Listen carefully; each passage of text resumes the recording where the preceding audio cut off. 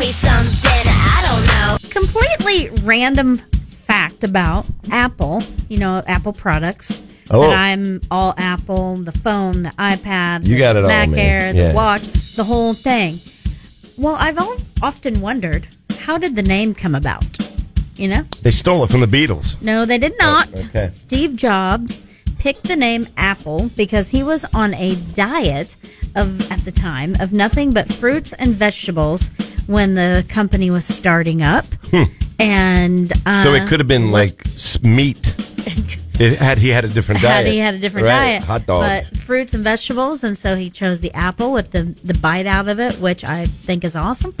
And that is what I know now. And now you do too. Wow. All right. There it is. Apple. See, I always thought he stole it from the Beatles because of their record label. I would have been very protective of my love of the Beatles. Yeah, but no. All right. Well, there you have it.